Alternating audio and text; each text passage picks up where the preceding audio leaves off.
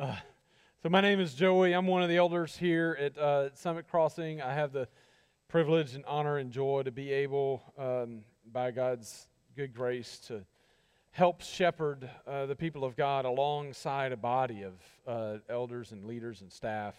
And so it's a joy to do that. It's also a joy to be able to have the opportunity occasionally to stand before you with the Word of God and have the opportunity to preach. And so, and I'm thankful to be with a body of elders where this ministry, even this ministry, is shared, the preaching ministry as well. It's good for you as the church to hear different voices as we together in unity lead you as a church. So a few announcements real quick before we get started.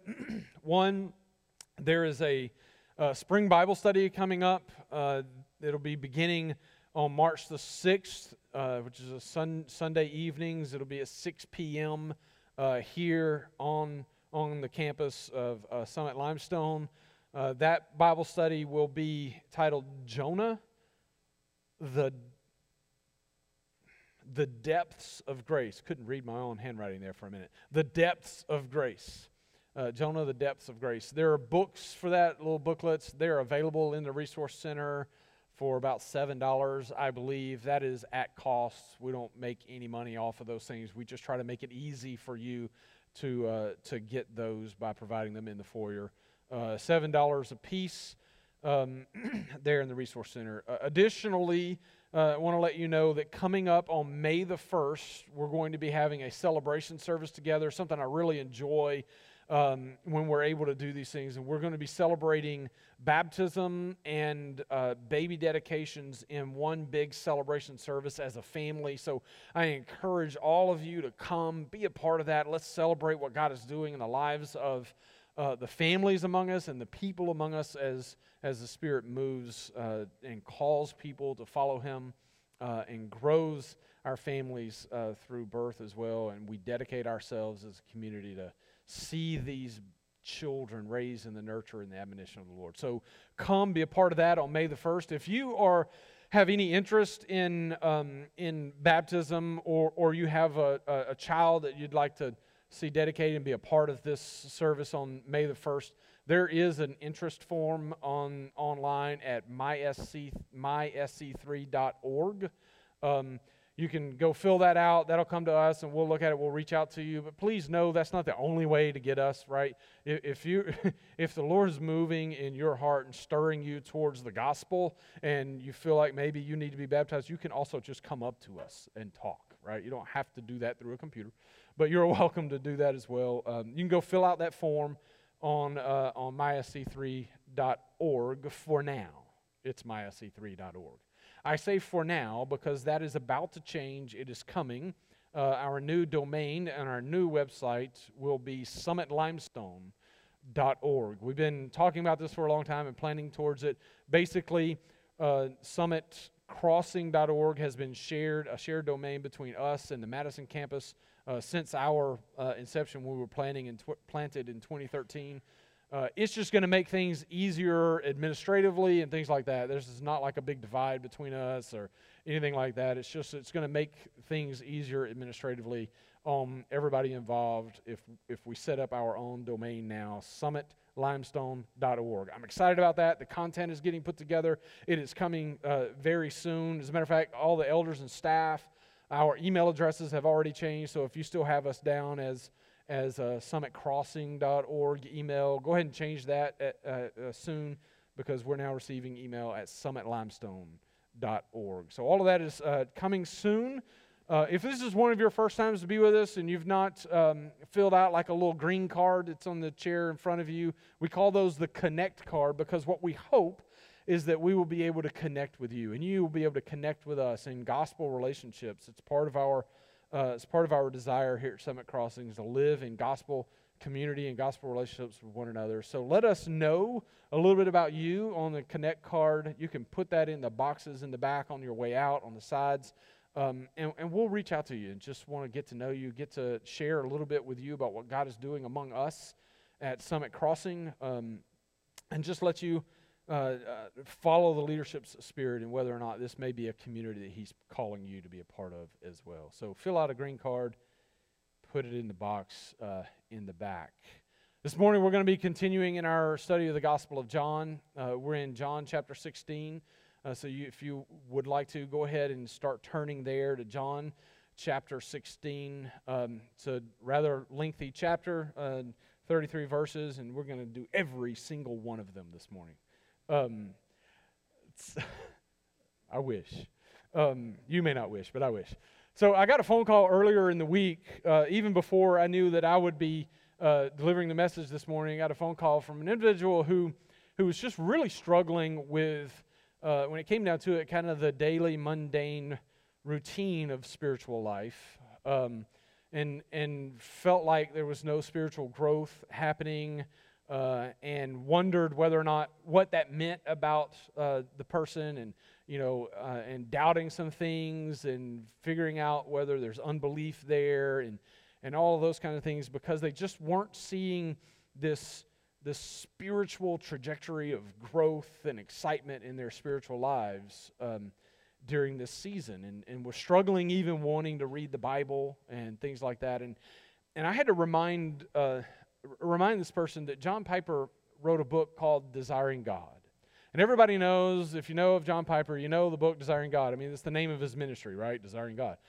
And everybody has this ideal about what the Christian life looks like when you are passionately pursuing the glory of God and your joy in Him, above all things, and how the gospel impacts and the implications of the gospels in every aspect of life as you desire Him on a day-to-day basis. But I reminded this person that it's not the only book John Piper has written. He's written a lot, but he also wrote a book titled When I Don't Desire God. Because there are those seasons too. In the life of the genuine believer, the growing even Christian, there are those seasons where we don't feel like we desire God. We don't feel like we're growing in our walk with Christ. So I had to remind this person of that and let them know that there are sorrowful moments in life, and there are painful struggles in life, both physically, emotionally, and yes, even spiritually, and even during the daily mundane drudgery of day-to-day life, the normalcy of life.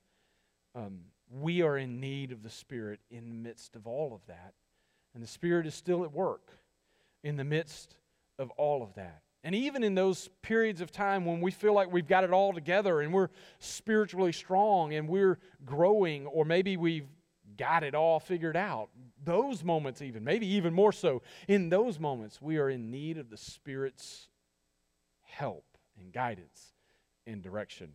So we just had that conversation earlier in the week. Then I found out I was going to be preaching, and it was John chapter 16, and so I looked through John chapter 16, and it's a big chapter. There's a lot going on. It's in that period of the Gospel of John that some call the farewell cycle or the final cycle, where Jesus is really going through some things from like chapter 13 through 16 or 17, and he's preparing the disciples for His departure. So it's kind of the farewell cycle. That's why they call it that. He's going through all of these different things, and in two different times in this cycle, Jesus promises them that He will send them the Holy Spirit. That He will depart, but He will send them the Holy Spirit. And that's one thing that's happening here in chapter 16. He's promising them that He will send the Holy Spirit. And what we can see, if we focus in on just that theme in this chapter, there's lots of themes in this chapter, but if we focus in on just that theme, there are like 6 sermons here. So, since the Super Bowl doesn't start till 5:30, y'all appreciate it. You don't even need to watch the Super Bowl. That's good. So, since the Super Bowl doesn't start till 5:30, I will try to make this quicker. I won't preach 6 sermons, mainly because I'm married to the Summit Kids director. And she made it very clear when I told her that there were 6 sermons here, I better only preach half of one because the kids can't take it that long. So I will focus in just on verses 7 through 13 this morning. But before we focus there, I want to at least give you 6 overarching points about the presence of the Holy Spirit and the role of the Holy Spirit that Jesus is promising in this chapter if we focus on just this theme. And the first is that he promises a persistent presence of the Spirit in our lives. He promises a righteous conviction by the Spirit in our lives. He promises an increased understanding. This is where we're going to kind of sit, but he promises an increased understanding enabled by the Spirit in our lives. He promises a persevering joy through the circumstances in our lives. He promises intimate prayer motivated by the Spirit working in our lives. And he promises an overcoming peace because Christ has overcome the world in our lives. And so we're gonna focus in on really the righteous conviction and increased understanding sections this morning, and then maybe hopefully if we have time see how all of that kind of fits together. But let's look at verses 7 through 13 together. Jesus says, "But I tell you the truth, it is to your advantage that I go away. For if I do not go away, the Helper will not come to you. But if I go, I will send him to you, and he, when he comes, will convict the world concerning sin and righteousness and judgment. Concerning sin, because they do not believe in me. And concerning righteousness, because I go to the Father, and you no longer see me. And concerning judgment, because the ruler of this world has been judged. I have many more things to say to you, but you cannot bear them now. But when He, the Spirit of truth, comes, He will guide you into all the truth. For He will not speak on His own initiative, but whatever He hears, He will speak, and He will disclose to you what is to come." So this is the section of the major text that I like to focus on in this one theme, that He has promised righteous conviction and He has promised an increased understanding by the work of the Spirit in our lives. So let's look at this righteous conviction. And we're going to try to move a little more quickly through this piece. I'm going to move this out of my way for a second.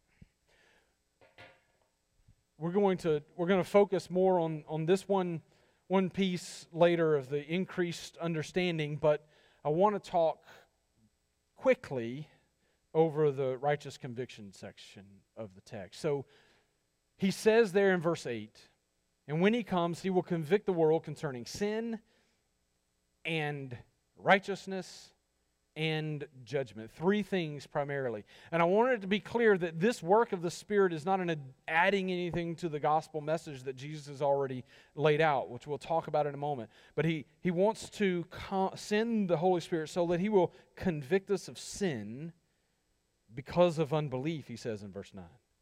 Because of unbelief.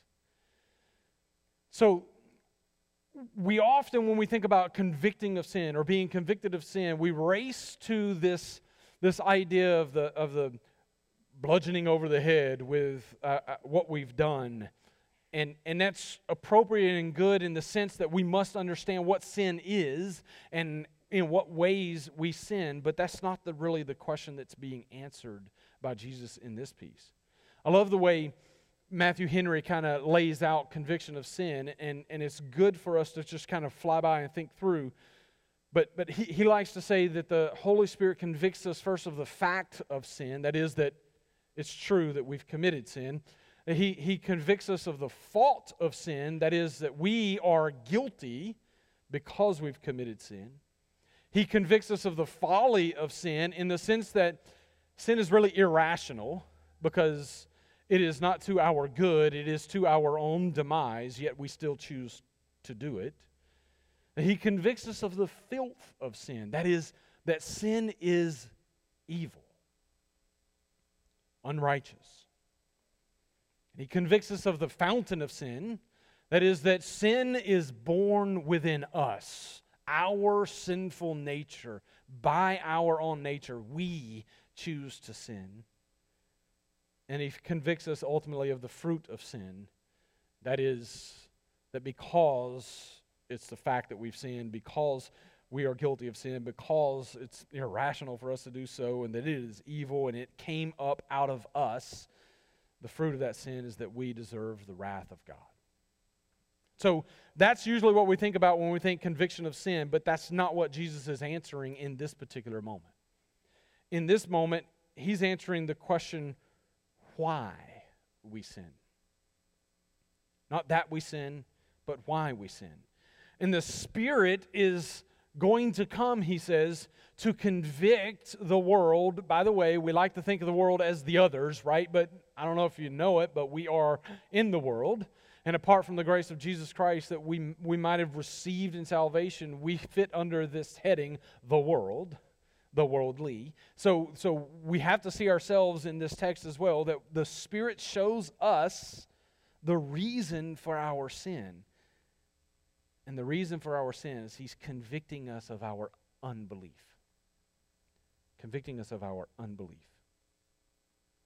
So the root of our sin, in every way that we sin, he's basically trying to show us that in some way there is something about Jesus, something about God, something about the gospel that we do not trust and believe. That's the root of sin. It may be that you've never come to Jesus, you've never confessed sin, you've never received salvation, you've never been born again. And if that's the case, there is an ultimate unbelief in Jesus as Savior and as Lord. And the Holy Spirit's work is to convict us, not necessarily to just change our behavior, but to convince us that we have refused to believe, so that we might believe. And if you're a believer already, growing in faith and pursuing Christ, there are times in life where we still sin, right? We sin regularly, right? Either by action or attitude or whatever, but we sin. And that sin too, as the Spirit convicts us, is a convincing that there is something in the gospel that we're not trusting or believing, so that we might cry out with Peter, Lord, I believe, but help me in my unbelief, because we recognize a need for growth and sanctification and purification in our lives as Christians. And so that's very quickly the conviction of sin because of unbelief. Then he says that he convicts us of righteousness, and he gives us the reason there too. That he convicts us of righteousness in verse 10 because Jesus says, I go to the Father, and you no longer see me. So why does he convict us of righteousness? Well, as we understand our sinful nature, as we understand sin in general and that we're guilty of it, it also means that we understand our need to be righteous, our need for righteousness. And as we look at the gospel and as we look what the Spirit is convincing us of as truth, we see that Jesus was raised from the dead and ascended on high to the right hand of the Father. And so he says that he convicts us of righteousness because Jesus is no longer with us, because Jesus is with the Father. The fact that Jesus is now seated at the right hand of the Father convinces us that Jesus is righteous. The fact that Jesus rose from the dead after going through the cross convinces us that the Father has accepted that sacrifice as a righteous sacrifice for all who will believe. And so we become convinced by the Holy Spirit's work of righteousness, meaning we're convinced that Jesus is the one who is righteous, not us. And we need the righteousness of Christ in us. And so it's to our advantage that Jesus go away. That's got to be weird, right, in the minds of the disciples, that it would be to our advantage that Jesus, but it's to our advantage so that the Spirit can come, lead us to cry out, help me in my unbelief. It's to our advantage so that we'll quit trying to establish our own righteousness and earn our way, but realize that Jesus has already fulfilled all righteousness and offers it to us in His death and resurrection. And then, I told you I was going to go through these quickly. And then he says he convicts us of judgment because, he says in verse 11, and concerning judgment, because the ruler of this world has been judged. So you see, understanding that Jesus is present with the Father, causing us to understand that Jesus is righteous, also makes us look at the cross and confess that Jesus did not deserve judgment because he's righteous. So we look at the cross somewhat confused and think, but the Romans were punishing him, judging him because of his political uprising. The Jews were punishing him because he claimed to be the Messiah and God. And so this was a judgment against him. But as we understand Jesus' righteousness, having been convinced by the Spirit, we begin to see that Jesus was not judged in the cross. No, Satan was judged in his resurrection. So we become convinced by the Spirit of judgment because the ruler of this world has been judged.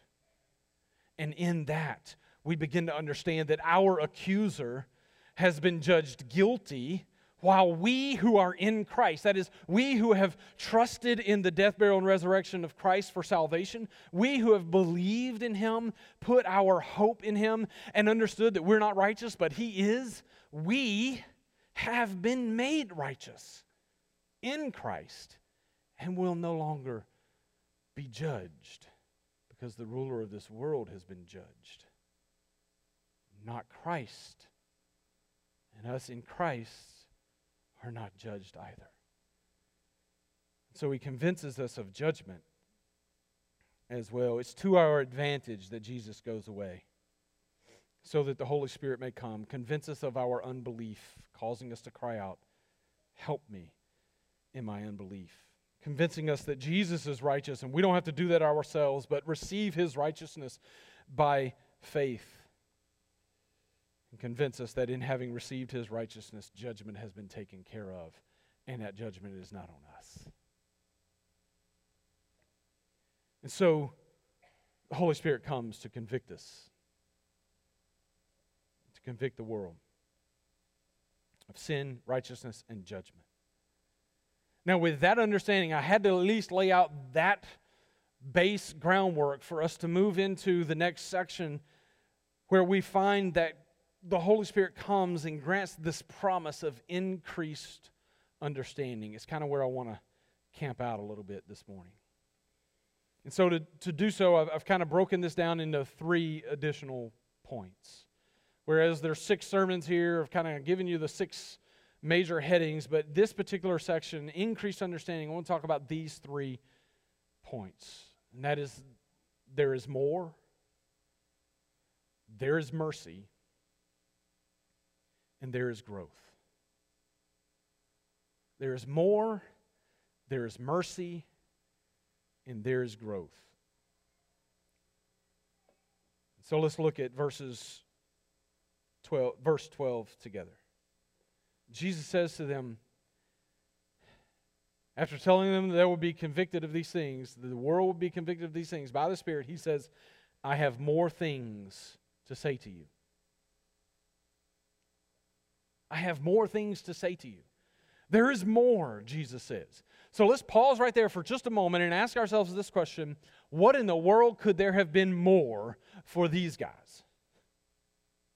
How could there possibly have been more? These are the men who walked alongside Jesus, who saw Him day to day in His earthly ministry, carrying out all the various things. These are men who heard firsthand the, if you will, the Olivet Discourse, right? The Sermon on the Mount.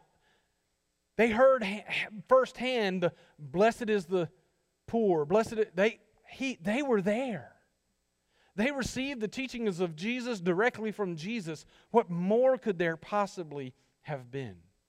They were there as He told the parables, as He moved from place to place. And not only did they hear the parables themselves, but Jesus occasionally would take them off to the side by themselves and explain the parables to them. What possibly could there have been more? They actually witnessed the miracles that Jesus did among them. They were there when He healed the sick and when He, yes, even raised the dead. And Jesus says to them, there is more. I have more things to say to you.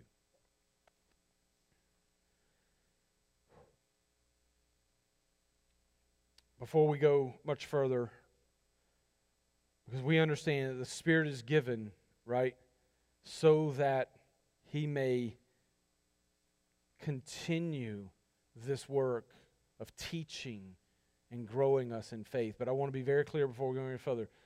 Jesus is not saying that there is more to the gospel message.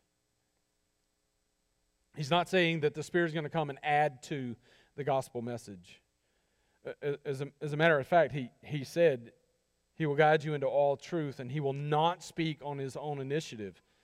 But whatever He hears, He will speak. Basically, He's not going to add new content, right?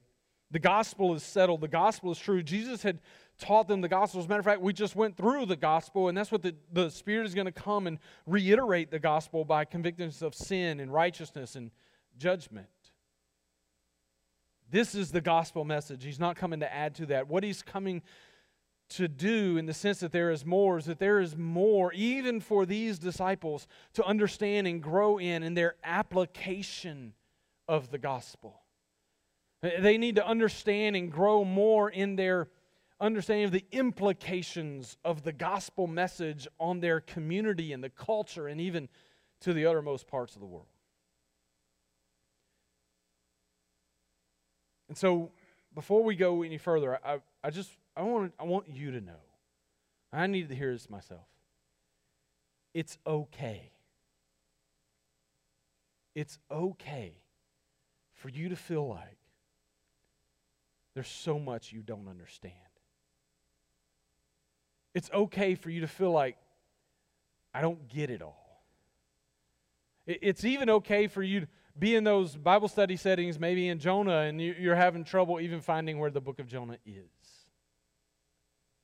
It's okay. Even for these disciples who walked alongside Jesus, there was more. And so for each and every one of us, there is more. No matter where you think you are in your spiritual journey, guess what? There is more.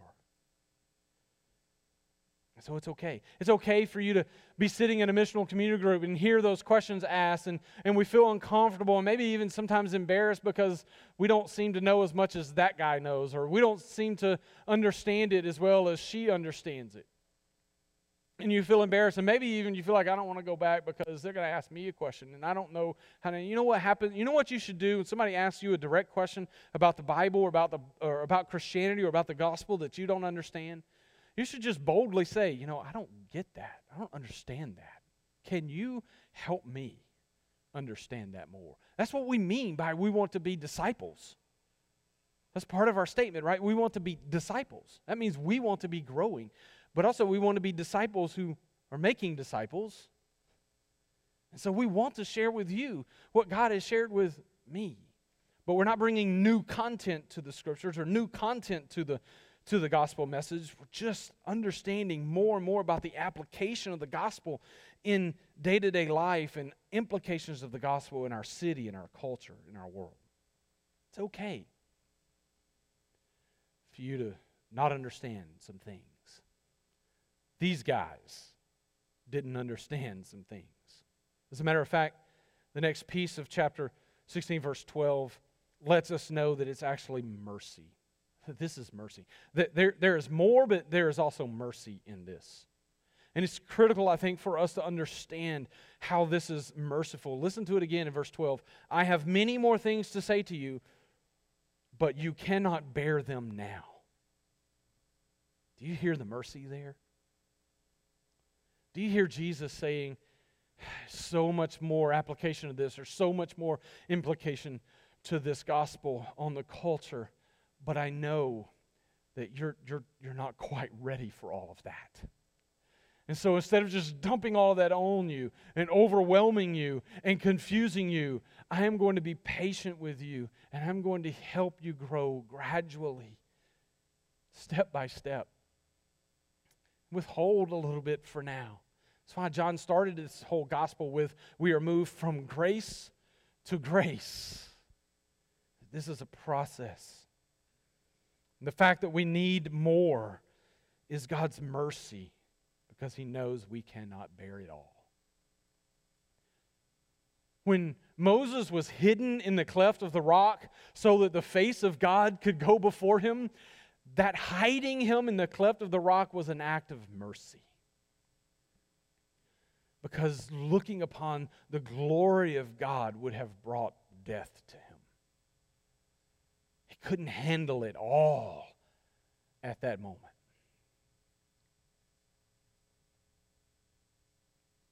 His patience to grow us slowly in the faith is His mercy for us. As a matter of fact, Paul says in Romans chapter 12, verse 3, it's one of my favorite verses to go to. He says there that God has allotted to each a measure of faith.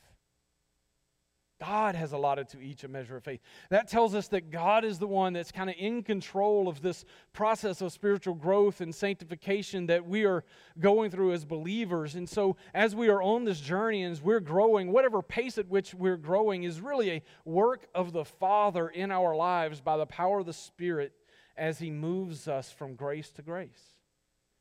And so when you feel like you've got it all figured out, and maybe you're discipling another, or maybe you look at others and you go, I can't believe they don't have that yet. I can't believe, why can't they get this? Why don't they understand that? Why are they still struggling with that sin? Why don't they understand that doctrine? When we look at people that way, what we're really saying is, God, if I was the one allotting faith, I would have measured it out better than you. God is being patient with even us to grow us at the pace at which we can handle it. We must learn to be patient with others and help participate in their growth at a pace in which God is moving them. You see, all too often, I think we have led people to believe that the growth of the Christian is supposed to be some exponential curve in life. Remember the person I said I was talking to earlier this week? That's kind of what that person was thinking, is I'm supposed to be on this exponential curve of rapid growth of Christianity, on a high, moving from high to high to high. Or maybe I was talking to actually somebody else this week who was struggling with the fact that they felt like kind of they were plateaued for a while, and they thought maybe it wasn't supposed to be an exponential curve, but maybe at least should be a linear, upward trajectory of spiritual growth. And they asked me about that, and I actually answered that question in a way that I've never answered it before, and I never really thought about it before, because I think we've always led people to think that that's the way it's supposed to be. But when presented with the question, I just said, it's not really like that. Your spiritual journey is full of ups and downs all the time. Seasons of life when everything seems dry. Seasons of life when, you've plateaued. Even seasons of life where maybe you regress in spiritual growth. It shouldn't be a flat line forever, but you're going to see flat lines in your spiritual journey. You're going to see exponential growth. You're going to see linear trajectories, upward trajectories. You're going to see flat lines. And if you looked at my life, if I were to map out my spiritual journey over the however many 40 years that I've been a believer in Jesus, right, it would look more like the stock market than anything. And so would yours. And so it is. So when you hit those low moments, when you're in those moments of struggle, when you're in those flat lines, remember that Jesus said this, okay? It's okay. There is more, but I understand you can't bear it all right now. That's His mercy. When you're that's you as a disciple, and when you're making disciples, because we want to be disciples making disciple makers, when you're making disciples, we've got to learn to show patience with one another, not judgment, not sit around and say, why are they still on the milk and not on the solid food, right? You've probably said that along with me from time to time. We must show patience, for God has shown patience to us. We must remember where we once were. I mean, I've been in a spiritual journey in my life where I've actually rejected doctrine that I later was convinced was actually true. Because I was like, I don't think I can handle that. I don't think that can be right. And then as I went through a 2-year journey of studying the Scriptures, I was like, well, wait a minute, I was wrong. That is true. The Scriptures declare it. And so you have to look back at your own life and realize where you were from time to time as you disciple others, and be patient with them as you grow them gradually by the Spirit's guidance. We start with milk.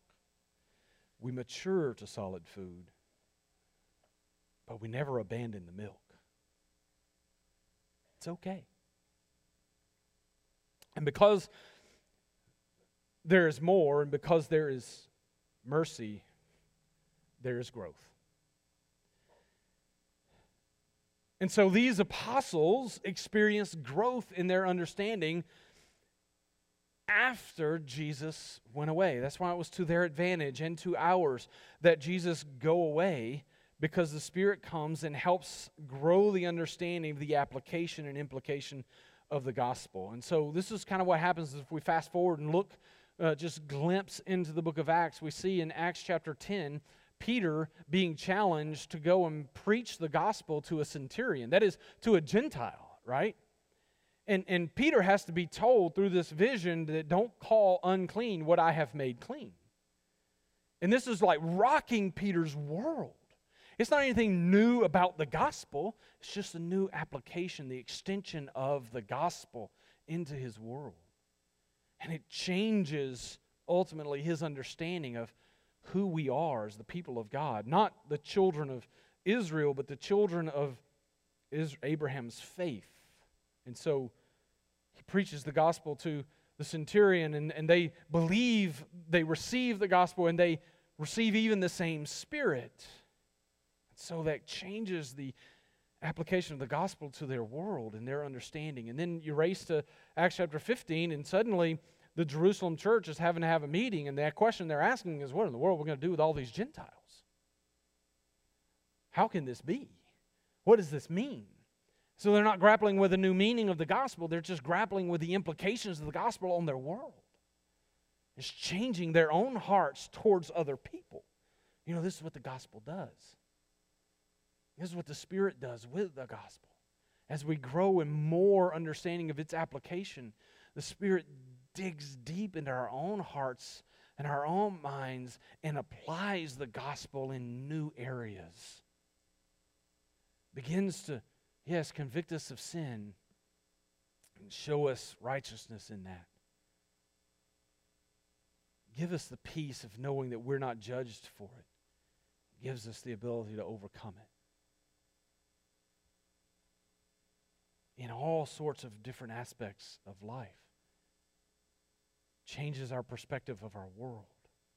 If we let the gospel by the Spirit rule in our lives, there is more. There's more as we change our understanding. And then throughout the New Testament, Christians experience the implications of the gospel through persecution. As they think about spreading this gospel out of joy for the good of the world, then they were met with persecution because the world hates it, just as Jesus already said. This is not anything new that's being added to the gospel. Jesus had already told them that, tells them that in chapter 16 again. The world will hate you, but he says that he has overcome the world. The implications of the gospel follow them as we go throughout the New Testament, and the implications of the gospel follow us today. As the Spirit guides us patiently, gently, gradually, to increase our understanding of its application and implications over, yes, a lifetime of ups and downs, struggles and pains, joys, highs. I had to talk to this individual and just say, during the sorrowful and painful struggles It's the Spirit at work in us, using those things to unpack something else about the gospel, to show us how the gospel applies even in those areas of life. To show us that in our pains and struggles, maybe we're not trusting God in a particular area and not believing that the gospel can influence this. Help us in our unbelief. And even during the mundane, drudgery, normal, everyday life, it's what we experience, right? When we have to be reminded that John Piper wrote a book called When I Don't Desire God. Even in those days, the Spirit is the one at work, drawing us more and more into more understanding of the gospel. He can use those periods of our lives as a merciful moment to let us truly saturate in what we've learned. To let us not learn some other new sinful thing we need to be repenting of, but learn how to repent perpetually of the things we already know. He lets us rest as well in the normal, everyday drudgery of life. And then we have to understand this pattern of merciful growth. Like I said, the pattern is going to look more like the stock market than anything else. And that's okay. It's good. It's good for you. It is good for all of us as God mercifully grows us over time. You see, if we're on this exponential curve, the risk there is that we think we've got it all together. The risk there is that we think we've got it. We actually hit a point in our Christian walks where we feel like, I don't need any more. I'm done. And there was a time, and maybe in my life, where I sought after confidence in my spiritual condition. I sought after confidence in my understanding of the gospel. I sought after confidence in my ability to apply the gospel in people's lives and in my own. I wanted that level of confidence. And I'll tell you, the day that the Spirit began to convict me of the confidence that I had was earth-shattering to my identity. Because I thought I was pursuing the good thing. I thought I was pursuing the right thing. And what my sinful nature had done is it had taken the good and the right and twisted into a sinful pride.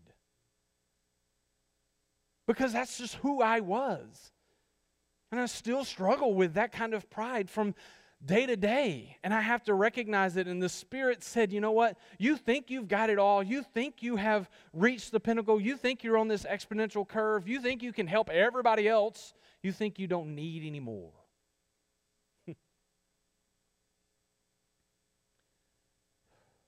There's more. And I'm going to be patient with you. I'm going to grow you at a pace that you can handle it because you can't bear it all right now. And I find I didn't really know very much at all in those days. I mean, we're talking about when I was in my early 20s, by the way. Something about teenagers and 20-year-olds that think they got it, right? That was me. But He was patient with me and grew me slowly and is still growing me very, very slowly in the normal, everyday drudgery of life. So as we commit to understand that there's more, that there is mercy in that, and that there is growth as we move through, I think it will help us and do us good to kind of take a flyby of John chapter 16. The Spirit is persistently present because Jesus has gone away, and that is to our advantage, so that He can work these things daily, slowly, gently in our lives.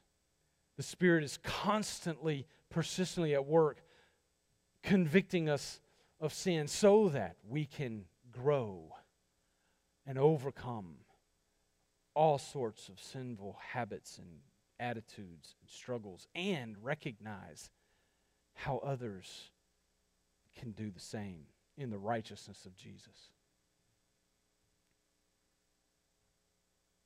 Because we're growing, and because the Spirit is at work, and because we're experiencing those things, he says in verses 20, 22, and 24, he says that our struggles, our difficulties, our pain in life will turn to joy.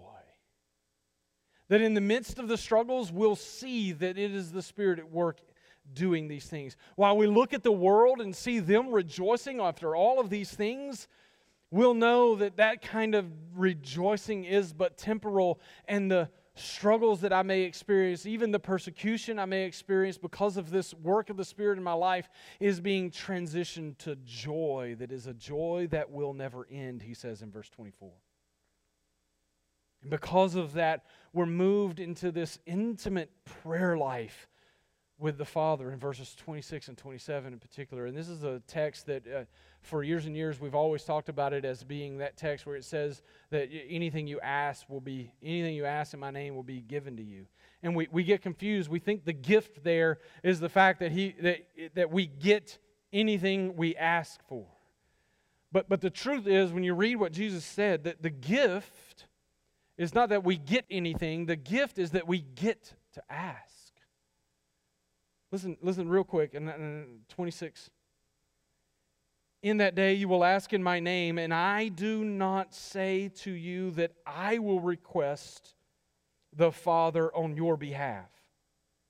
For the Father himself loves you, because you have loved me and have believed that I have come forth from the Father. You see what he's saying? He says, you pray to the Father in my name. You pray to the Father in my righteousness, in my nature, in my character. And because we have the righteousness of Christ, we ourselves get to enter into the presence of the Father and ask Him ourselves in the name of Jesus. No mediator beyond the name, person, work of Jesus Christ needed. You don't have to go to others or pray to others. We have the great gift to pray. I'm sorry, that was a different sermon. I want to preach that one, but I'll move on. And then finally in verse 33, he tells us that in the work of all of this, that peace is granted. That is, peace that transcends all understanding, because Jesus has overcome the world. And when we hit those moments of peace, you know what happens? In those moments of peace, sometimes it becomes mundane, drudgery, nothing really big happening in life. And we need the Spirit to remind us there's more. So we go through it. Father, thank you for your word today. I pray that you would empower it by your Spirit to do the very thing we've been talking about, and that is just move in our hearts, change us, grow us, show us that it's okay, that it's actually merciful from you, that we are in need of that growth and don't have it all together. Convince us if we think we do have it all together and we don't need more. Convince us of our unbelief and cause us to desire growth more in the context of community. I pray these things in Christ's holy name. Amen. You should have in your chair there a cup, has a piece of bread and some juice. If you don't, there are more in the back. You can peel back that clear layer and it reveals the bread. And this bread represents the body of Christ. And the Bible says to us that this is my body, Jesus said. It was broken for you. And this whole process that we're talking about of growing in faith, moving from grace to grace, was purchased for us in the death of Jesus and the brokenness of his body. So as we take this morning, we're reminded of the body of Jesus, and reminded of his death, and that in it all good things were purchased for us in sanctification. That's why we do it every week, because we're in constant and persistent need of him. Let's take, eat. This is his body. push down the tab, and then pull back the foil. It opens a cup of grape juice, representing the blood of Jesus. That is the cup of redemption, the blood poured out for us. And this piece of the Lord's Supper reminds us that it wasn't just his broken body, it wasn't just the beating that he received, but it was his lifeblood poured out. That is, that he gave his life for our salvation. And yes, gave his life for our sanctification. And so we come to this cup week after week, remembering that even in the daily mundane, the weekly repetitive nature of life, Jesus is at work growing us, sanctifying us, changing us, showing us there's more. And there's growth. And we're dependent on his death to accomplish that. And so we remember his death as we drink this cup, longing for the day of his return. Drink, this is the blood of Jesus. Let's stand to worship together.